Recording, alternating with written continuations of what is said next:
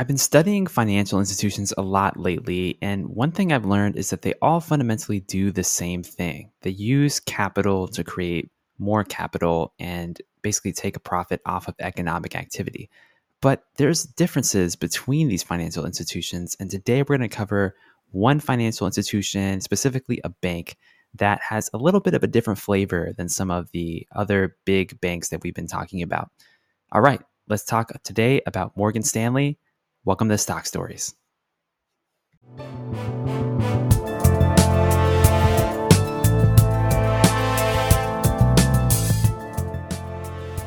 All right. Welcome to Stock Stories, the show dedicated to helping you decode the business behind the stock. My name is Alex Mason. I'm your stock storyteller, and we're going through every component of the S&P 500. Today, I'm excited to talk about Morgan Stanley. We're going to be looking at the history, the business model, and the financials. All right, let's go. Morgan Stanley traces its roots back to JP Morgan Chase in the early 1900s. Now, back in the day, JP Morgan was both a commercial bank and an investment bank. That meant that it could hold deposits and lend money to customers, as well as advise on companies for capital transactions like mergers or going public. But in 1933, the Glass-Steagall Act was passed, and it changed all of that. No longer could commercial banks and investment banks operate within the same business. And the politics behind this were driven by the aftermath of the Great Depression, which happened in 1929. And the act was created to prevent commercial banks from engaging in speculative investments that might put their depositors' money at risk. So JP Morgan decided to remain a commercial bank. So Henry Morgan and Harold Stanley decided to leave and create the investment bank of Morgan Stanley in 1935. Now, at the time of the firm's founding, because of its legacy business with JP Morgan, it already had 25% of the investment banking deals on Wall Street and quickly gained a reputation as one of the go-to investment banking firms.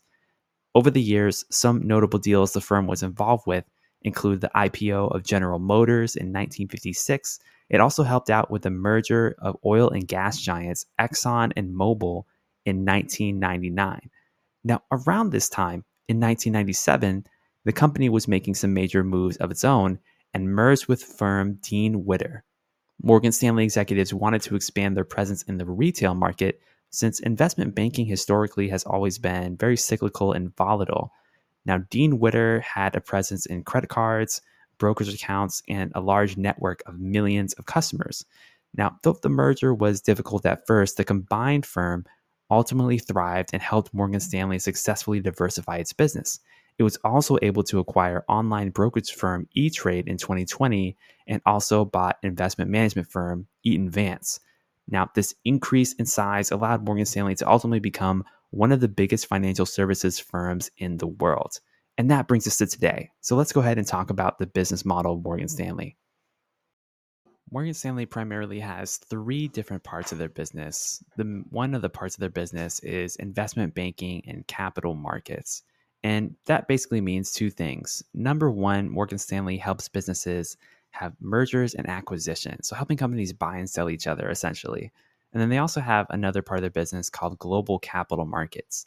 You can think of this as helping businesses raise money via stock or via debt, helping companies perform leveraged buyouts, and those kinds of activities. So the business generates fees from their investment banking operation. Morgan Stanley also has a wealth management division. And what that means is they help high net worth clients manage their money. That's what they do. So they have these relationships with wealthy individuals and their families, and they help them with financial advice. They have financial advisors, they offer them custom portfolios, and they make a lot of fees from this business as well. The third major part of Morgan Stanley's business is its investment management division. And I mentioned a few minutes ago that they purchased Eaton Vance in recent years, and this is part of their business now. So investment management, they just create different types of products. So mutual funds, hedge funds, private equity funds, all those kinds of financial products that institutions and individuals can invest in. Morgan Stanley helps create them and also enables the ability for them to invest in these types of products. So that's the third part of Morgan Stanley's business. I want to talk now about some of the financials of Morgan Stanley, and I pulled up the latest 10K from the company's investor relations website, and here's what I found. So one thing that I want to note is the relative importance of Morgan Stanley's business segments. So we talked about these three segments: investment banking, wealth management, and investment management. But where does the money really come from here? Well, here we can see net revenues by segment.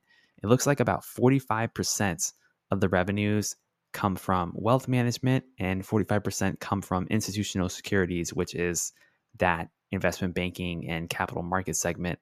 And only a tiny segment, 10%, comes from this investment management piece. And this has been true not just in 2022, but over the last few years, which tells us as investors that Morgan Stanley's primary businesses are in wealth management and institutional securities. So that's really where the money is coming from. About $24 billion each in revenue, and then just about $5 billion for the investment management segment. Now, if we go here to the income that these different segments are bringing in, we can see that the income distributions are relatively the same as the revenue distributions. Now, what that means is that the margins of these types of businesses aren't all that different from each other, because it's not like one business is making smaller revenue but having outsized profit versus the others. So there's a relative balance here between the different business segments. Now, what we're going to do now is we're going to skip down to the financial statements. And here we're looking at the income statement for 2022. And we can see the relative revenues as well as expenses for the business. But let's zoom out here and look at the big picture. In 2020, Morgan Stanley as an overall business has 48 billion in revenue. 2021, things went really well for them, 59 billion in revenue. And then last year, 2022, just 53 billion. So their overall revenue actually didn't fall that much. And I think that's a result of this diversified business model where wealth management is kind of helping carry them during the harder times in terms of deal making. So we've seen how investment banking revenues have declined a lot in the past year across firms, but Morgan Stanley still has their wealth management and they're making fees off of that. So overall, the business is a little bit more steady than some of their competitors. Now, if we go down here to net income, we can see that the profit hasn't really changed. It's actually exactly the same as it was in 2020. 11,179 million in 2020 and 11,179 million in 2022. So pretty stagnant there, but we should keep in mind that this was an incredibly volatile period for markets. Interest rates have been going crazy in a way that we haven't seen in decades. And so for Morgan Stanley to be able to maintain their profits and still be a profitable business, I think is laudable. Now, one thing that we can look here in terms of the shares outstanding, not really much change here. This isn't really a business that buys back a lot of stock, but I want to look at another part of the financial statements. Now, going to the balance sheet, there's some changes here, but honestly, the business hasn't changed that much in terms of its capital structure over the years. I mean, they have a little bit of cash. This is a financial business, so their main assets are the loans that they create, even though they're primarily a banking business as well as a wealth management business. They do still have loans that they record as assets on their balance sheet. So that's what we're seeing here, almost 200 billion in loans held for investments and $1 trillion in overall assets and about $1 trillion in liabilities. So overall, just pretty much matched there. There's only a little bit of equity for the shareholders here, but I think this is just the nature of being a financial institution that goes into all this. But what I really want to talk to you about is the cash flow. So if we go down to the consolidated cash flow statements for this business, there's some interesting things here. First off, I want to point that the net cash provided by operating activities has been really volatile. So the actual money that's flowing into and out of the business as a result of Morgan Stanley's main activities has been up, it's been down, it's been kind of crazy. I mean, in 2020, they had a negative 25 billion in operating cash flow. 2021, it was a positive 34 billion. And then 2022, it was negative again, negative 6 billion. So it's kind of been all over the place. And I think this is just a result of the markets and how things have been going. But notice that they have been able to turn a profit from an accounting perspective. Now, Flow from investing activities, nothing too interesting here. I mean, the business does do a lot of buying and selling. Trading is one of the main parts of their business. So that's why the numbers are pretty big here, in on the order of tens of billions of dollars changing hands. But overall, there hasn't been any major acquisitions since 2021, when the company acquired Eaton Vance for $2.6 billion. But then going down to the financing activities, this is something that I want to point out here, is how much the firm is borrowing. Now, there's a segment here for payments for borrowings as well as proceeds from issuance of borrowings. And we can see that proceeds from issuance of borrowings, that's new debt. Morgan Stanley is going to lenders and saying, hey, we want to raise some capital. So they give them a loan. That's what that is. And then payments for borrowing is how much Morgan Stanley is working to pay off that debt. And so we see that in 2020, they issued 60 billion in debt, paid off 50 billion. So what does that mean? That means their net borrowings were around 10 billion. 2021, they issued 90, paid off 70. 90 minus 70 is 20. So their net issuance was 20 billion in debt. What about last year, 2022? Issued 72 billion, paid off about 35 billion. We'll go ahead and call that 40 billion in net issuances and borrowings. So Morgan Stanley is slowly but surely leveraging itself more and more.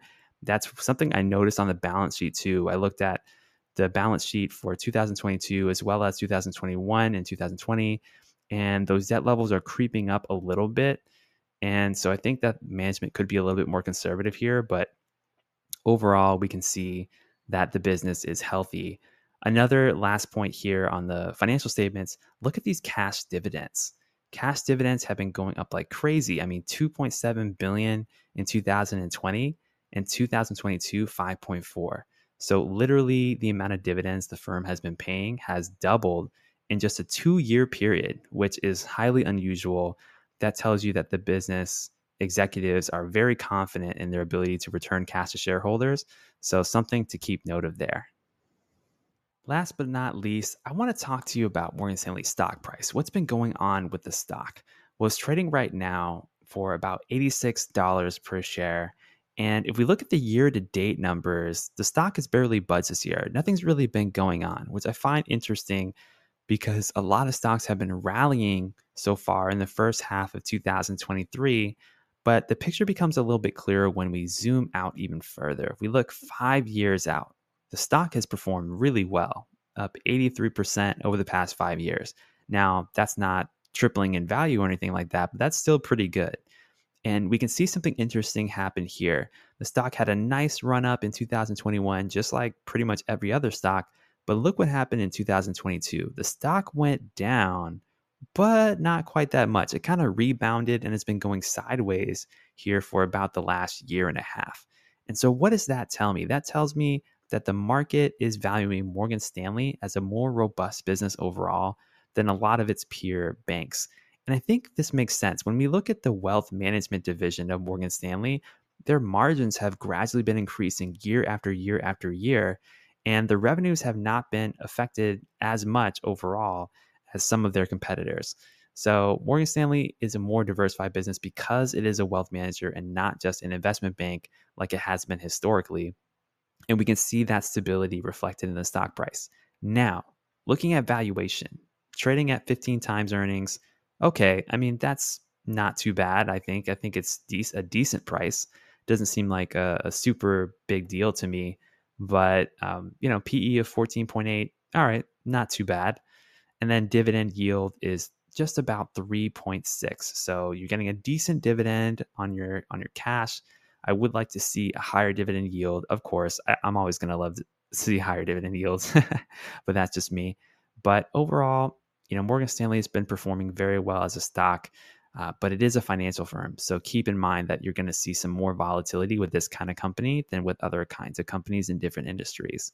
But that's what I got for you today. This is Alex Mason with Stock Stories. I'd love to see you on the next one. Take care.